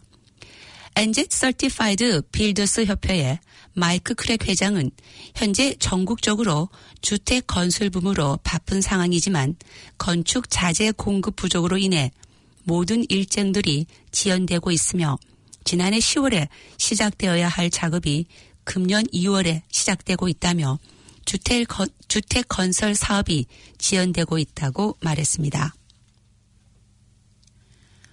오클랜드의 수도 사업을 맡고 있는 워터케어는 앞으로 10년 이내에 수도 요금이 2배로 오르면서 어려운 가정에서는 큰 부담이 되겠지만 감수해야만 한다고 밝혔습니다. 워터케어는 앞으로 10년 이내에 각 가정마다 연간 $80 정도 추가로 오를 것이라고 밝히며 오는 7월 1일부터 7%를 인상하고 내년 7월부터 2029년까지는 매월 9.5%를 인상한다고 덧붙였습니다. 코비드19 이후 오클랜드 카운실의 전체 수익이 7억 5천만 달러 정도 줄어들 것으로 예상되지만 카운실은 더 이상 외채를 끌어들일 수 없는 상황이라고 밝혔습니다. 워터케어는 정기적인 보수관리 작업과 오클랜드 상하수도 업그레이드 사업은 계속돼야 하지만 외부에서의 자금 유입이 어려운 상황에서 시민들이 이를 먼저 부담해야 한다고 말했습니다. 수도요금이 10년 사이에 2배로 늘어나면서 저소득층의 가계 부담이 상대적으로 더 크게 작용할 수 있을 것으로 보입니다. 오클랜드 하버브리지의 차선 변경 차량인 배리어 머신의 기계 결함으로 작업이 지연되면서 어제 아침 북쪽에서 시내와 남쪽 방향으로 출근을 하는 시민들이 큰 불편을 겪었습니다. 북쪽 진행 4차선과 남쪽 방향 4차선의 8차선 하버브리지는 러시아를 대비해 중앙 분리대를 조정해 차량 진행 방향이 많은 쪽으로 한 개 차선을 허용하고 다른 쪽 방향으로는 줄이는 작업이 미리 진행되고 있습니다. 어제 아침 배리어 머신의 결함으로 인해 남쪽 방향의 차선이 추가로 늘어나지 않으면서 북쪽에서 도심이나 남쪽으로 출근을 하는 시민들의 차량이 줄을 이었으며 정체 현상은 아침 10시가 넘은 시각까지 계속됐습니다. 도로공사 관계자는 배려 머신의 결함은 큰 고장이 아니었다고 말하며 수리 작업을 마치고 평상시보다 45분 늦게 차선을 변경했다고 밝혔습니다. 그러나 그 45분 동안 어제 아침에 출근길 상황은 뉴마켓 바이오닥트와 노스웨스턴 그리고 어퍼하브 모터웨이에서의 사고들과 함께 1번 국도와 16번, 18번 국도 등 심각한 정체 현상을 빚었습니다. 웰링턴 지역의 주택 평균 가격이 100만 달러를 넘어섰지만 최신 코로직 주택 가격 지수는 이러한 가격 상승이 다소 둔화됐음을 보여준다고 라디오 뉴질랜드에서 보도했습니다. 전국적으로 주택 가격은 5월에 2.2% 상승해 4월에 3.1% 상승률보다 약간의 감소를 보였습니다. 코로직의 연구 책임자인 닉 구달은 이러한 변화는 중앙은행의 대출 가치 비율 강화와 정부의 주거 투자 부동산에 대한 이자 공제 규정 변경의 영향을 모두 반영했다고 말했습니다. 닉 구달은 이러한 변화로 인해 일부 투자자는 자리에 앉아 포트폴리오를 확보하게 됐지만 수요 감소는 이전에 매우 뜨거워진 시장에서 경쟁하면서 주택 구입을 놓쳤고 부채가 적은 대부분 다른 투자자들에 의해 채워진 것으로 보인다고 말했습니다. 타우랑아의 부동산 가격은 5월에 5.1% 상승했습니다. 웰링턴에서는 3.1%, 해밀턴에서는 3.7% 상승률을 보였습니다. 이 세 개 도시의 분기별 상승률은 약 10%로 여전히 강한 것으로 나타났습니다. 웰링턴의 평균 부동산 가격은 현재 100만 달러가 조금 넘는 반면 타우랑아의 경우 97만 달러에 가깝습니다. 코로직은 오클랜드의 가격 상승이 월별 1.4%, 분기별 5.5%로 둔화되고 있다고 말했습니다. 이로 인해 이 지역의 평균 주택 가격은 125만 달러가 넘었습니다. 크라이스트처치 남쪽 해안에 좁고 길게 형성된 사구인 카이토르페 스핏의 로켓 발사장 및 연구기지가 들었습니다. 6월 1일 어제 중앙정부와 카이토레테사 사이에 프로젝트 타와키라는 이름의 새로운 상업 벤처 기업에 대한 파트너십 계약이 체결됐습니다. 이번 계약으로 이곳에 1000헥타르에 달하는 넓은 부지에 로켓 발사대와 함께 항공우주 연구시설도 들어서는데 이를 통해 지역 경제에는 10년간 3억 달러의 경제적 효과 발생이 기대됩니다. 이번 프로젝트에는 또한 이 지역의 생태계 보존을 위해 향후 2년여에 걸쳐 울타리를 치는 한편 5천여 그루의 토종 식물을 심는 작업도 병행됩니다. 타이토레테 스핏은 모래로 된 반도가 25km가량 길게 뻗어나면서 그 안쪽에는 넓이가 200km에 가까운 엘스미어 호수가 형성되는데 현재 이곳은 일부는 목초지로 활용되고 나머지는 자연보존 지역으로 묶여 있습니다. 메간 우주 과학혁신부 장관은 세계적으로 우주에 발사체를 쏴 올리고 발사 실험도 할 수 있는 지역이 희귀하다면서 캔트베리 해안에 길게 형성된 이 지역은 이런 곳에 이상적인 곳이라고 설명했습니다. 메간 장관은 정부가 카이토레테사와 협력해 지역을 공동으로 보존하면서도 문화 및 경제적 이익도 달성할 수 있게 돼 기쁘다고 덧붙였습니다. 형사법 전문 변호사 김한나, 법정 관련 법률 상담 친절하게 안내해드리겠습니다. 베리스터 해나 김, 01-273-1300.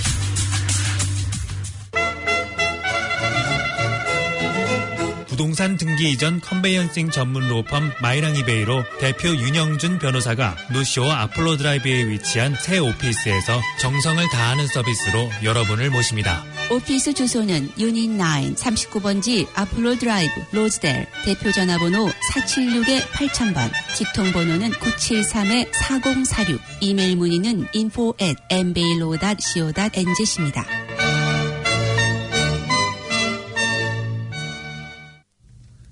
국제뉴스입니다.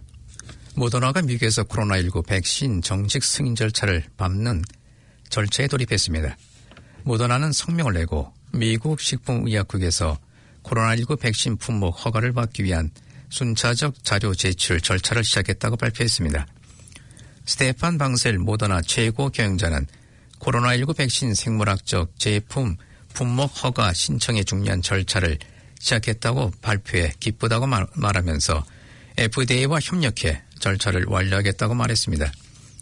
품목 허가가 내려지면 모더나 코로나19 백신도 다른 의약품처럼 시장에서 직접 판매될 수 있습니다.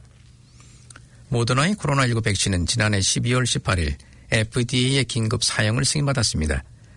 이후 이날까지 미국에서 총 1억 2,400만여 회분이 접종됐습니다. 앞서 이달 7일 화이자가 먼저 FDA에 코로나19 백신 품목 허가를 신청했습니다. 모더나와 파이자 백신은 모두 비교적 최승기셀인 메신저 리보핵산 mRNA를 활용한 백신입니다. 팔레스타인 무장 정파 하마스가 이스라엘에 맞설 로켓 생산을 다시 시작했다고 밝혔습니다. 이란 국영 언론 프레스 TV는 하마스 정치국 일원인 파트히 하마드는 이스라엘의 공격이 최근 멈췄으나 우리는 그들에 맞설 로켓 수천 발을 생산하기 시작했다고 밝혔다고 보도했습니다. 하마스 내무장관을 지낸 하마드는 예루살렘과 텔아비브에서 비타협적인 태도를 보이는 베냐민 네타냐후 총리를 막기 위해 우리는 로켓 수천 발을 생산할 수 있는 공장을 가동하고 있다고 주장했습니다. 휴전 후 하마스는 승리를 선언하고 군사 퍼레이드를 하는 등 내부 결속을 다지고 있습니다. 이스라엘의 최대 적성고로 뽑히는 이란은 하마스를 전폭적으로 지원하겠다고 밝힌 바 있습니다. 11일간의 무력 충돌로 가자 지구에서는 248명, 이스라엘에서 12명의 사망자가 발생하고 양측에는 2,000명이 넘는 부상자가 났습니다. 중국에서 세계 최초로 H10N3형 조류 인플루엔자 A1 인체 감염 사례가 보도됐습니다. 중국 국가위생건강위원회는 공식 홈페이지를 통해 장수성 전장에 거주하는 41세 남성이 H10N3형 조류 인플루엔자에 걸린 것으로 확인됐다고 밝혔습니다. H10N3 바이러스가 인체에 감염된 것은 세계에서 처음입니다. 조류 인플루엔자는 일반적으로 조류 간 전파만 가능하고 인체 감염은 극히 드문 것으로 알려졌습니다. 위건이 측은 H10N3 바이러스는 조류에서 비롯된 것으로 사람에 대한 전파력은 없는 것으로 알려져 있다면서 전 세계에서 지금까지 H10N3 바이러스 인체 감염 사례는 보고된 적이 없다고 밝혔습니다. 그러면서 이번 인체 감염은 우연히 조류에서 사람에게 전파된 것으로 대규모로 유행할 위험성은 매우 낮다고 평가했습니다. 추가 환자는 나오지 않은 것으로 전해졌습니다. 한국 뉴스입니다. 화이자 코로나19 백신 65만에 32만 5천 명분이 오늘 새벽 국내로 들어왔습니다. 이 백신은 우리 정부가 화이자사와 직접 계약한 물량 일부로 오늘 새벽 1시 35분 인천공항에 도착했습니다. 직계약 화이자 백신은 총 6,600만회 분으로 이 가운데 상반기 배정 물량은 700만회 350만 명분입니다. 오늘 도착분을 합쳐 지금까지 440만 회분이 들어왔고 나머지 260만 회분은 이달 안에 차례로 반입됩니다. 화이자 백신은 75세 이상 고령층과 노인시설 입소 종사자들의 접종에 쓰이고 있습니다. 희귀 혈전증 부작용 우려로 아스트라제네카 백신 접종 대상에서 제외된 30세 미만 경찰, 소방, 해양경찰 등 사회 필수 인력과 취약시설 입소 종사자, 만성 신장질환자 등도 이달 화이자 백신을 접종하게 됩니다. 정부가 지금까지 확보한 코로나19 백신은 화이자, 모더나, 노바백스, 아스트라제네카, 얀센 등 5개 종류 총 1억 9,300만 회분입니다. 최근 국민의힘 소속 의원들을 만나고 있는 윤석열 전 검찰총장이 윤희숙 의원과 만난 자리에서 정치를 같이 하자고 말한 걸로 확인됐습니다. 이렇게 윤 전 총장의 행보가 빨라지는 가운데 국민의힘 당권 주자들은 대선 경선 문제를 놓고 맞붙었습니다. 윤석열 전 검찰총장이 총장 퇴임 후 처음 만난 현역 의원은 저도 세입자입니다라는 연설로 알려진 국민의힘 윤희숙 의원입니다. 윤 전 총장 측은 지난 25일 윤 의원을 만나 그의 책 정책의 배신을 읽었다고 소개하고 정책 간의 공감을 표했다고 밝혔습니다. 특히 윤 전 총장은 윤 의원에게 정치를 같이 하자고 제안한 걸로 확인됐습니다. 정치 입문 전 몸풀기 같은 윤 전 총장의 행보 속에 윤 전 총장 합류 여부에 상관없이 당의 시간표대로 대선 경쟁을 진행하는 문제를 두고 당권 주자들은 TV 토론에서 연이틀 갑론 을박을 벌였습니다. 오는 11일 국민의힘 대표 선출 이후 윤 전 총장이 정치적 결단을 할 거란 관측도 힘을 얻고 있습니다. 지금까지 전해드린 뉴질랜드 뉴스는 뉴질랜드 헤럴드, TVNZ, 스톱, 뉴스어워에서 간추렸으며 그 밖의 뉴스는 SBS, KBS에서 간추렸습니다.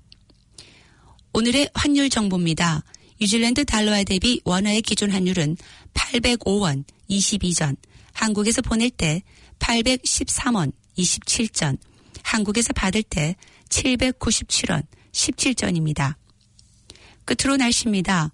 오클랜드 오늘은 대체로 흐리고 곳에 따라 소나기가 오는 곳도 있겠습니다. 낮 최고 기온은 17도로 예상됩니다. 목요일인 내일은 한두 차례 소나기가 오는 곳도 있겠으나 대체로 맑겠습니다. 아침 최저 기온은 10도, 낮 최고 기온은 17도로 오늘과 비슷하겠습니다. 지금까지 한우성, 임명숙이었습니다. 오늘도 수고한 당신. 다가오는 특별한 날엔 특별한 케이크로 자리를 빛내보세요. 열심히 일한 나에게 선물하는 달콤한 사치. 이젠 케이크도 명품으로 드세요. 엄선된 재료로 최상의 품질만 고집하는 프리미엄 케이크 하우스, 게토하우스. 문의 전화 274-7744. 사랑의 샘 평화의 소리 KCR 11시 종합뉴스 365 헬스 게토하우스 아덱스봄 건명회 형사법 전문 변호사 김한나 마량이베이 로펌 변호사 윤영준 에듀킹덤 칼리지 다네모라 공동 제공이었습니다.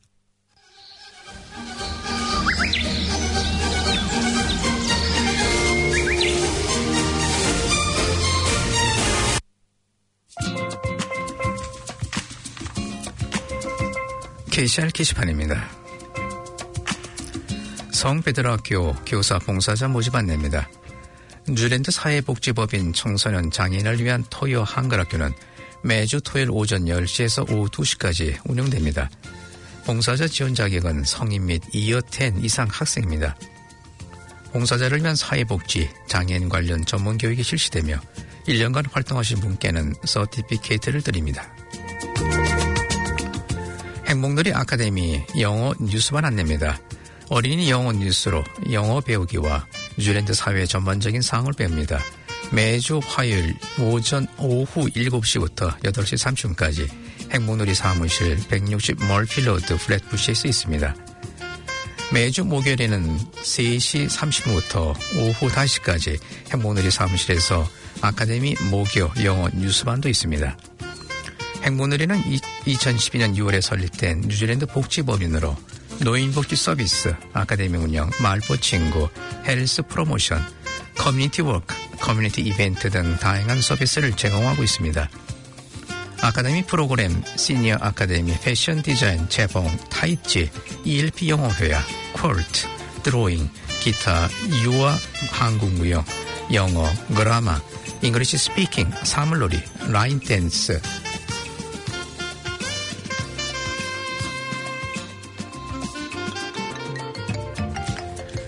서예 바둑, 스마트폰, 영어 뉴스, 함께 거래 등의 프로가 있으며 접수 및 문의는 0927-1949 또는 021-257-3404로 하시면 됩니다. 행복놀이 사무실은 스탠컴브 코테이지 160 멀필러드 플랫푸시입니다. 하버 스포츠 동네 한바퀴 한국 워킹그룹 안내입니다. 어떤 레벨의 체력이라도 참여하실 수 있습니다. 매주 목요일 10시에서 11시 30분으로 카톡 검색창에 하버스포츠 한글을 검색하시고 친구 추가를 누르시면 워킹그룹 루트 및 스포츠 액티비티 정보를 알 수 있습니다. 문의는 매련박 022-6424-877 하시면 됩니다. 한인성당 소식입니다. 예비자 입교 환영식 안내입니다. 성탄 때 세례받은 예비자들의 환영식이 6월 13일 일요일 11시 교정미사 중에 있습니다. 지난 3월 입교한 외자 교육 가족 예비자들의 세례식이 6월 5일 토요일 오전 11시에 있습니다. 첫 영성체는 6월 6일 일요일 교정미사 중에 있습니다. 뉴질랜드 뉴스를 포함한 오늘 들으신 KCR 방송은 104.6 FM 프레넷 웹사이트를 통해 청취가 가능하며 일부 프로는 코리아 포스트, 유튜브, KCR NZ 페이스북을 통해서 보실 수 있습니다.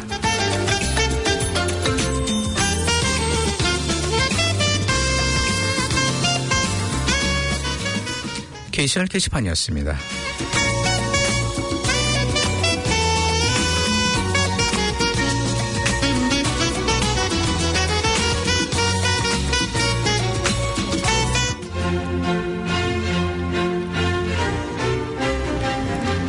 지금까지 여러분께서는 104.6 FM 가톨릭 방송에서 보내드리는 오늘의 정규방송을 들으셨습니다. 가톨릭 방송은 월요일에서 금요일까지 오전 9시 40분부터 11시 30분까지 방송되고 있습니다. 다음 방송 시간까지 안녕히 계십시오.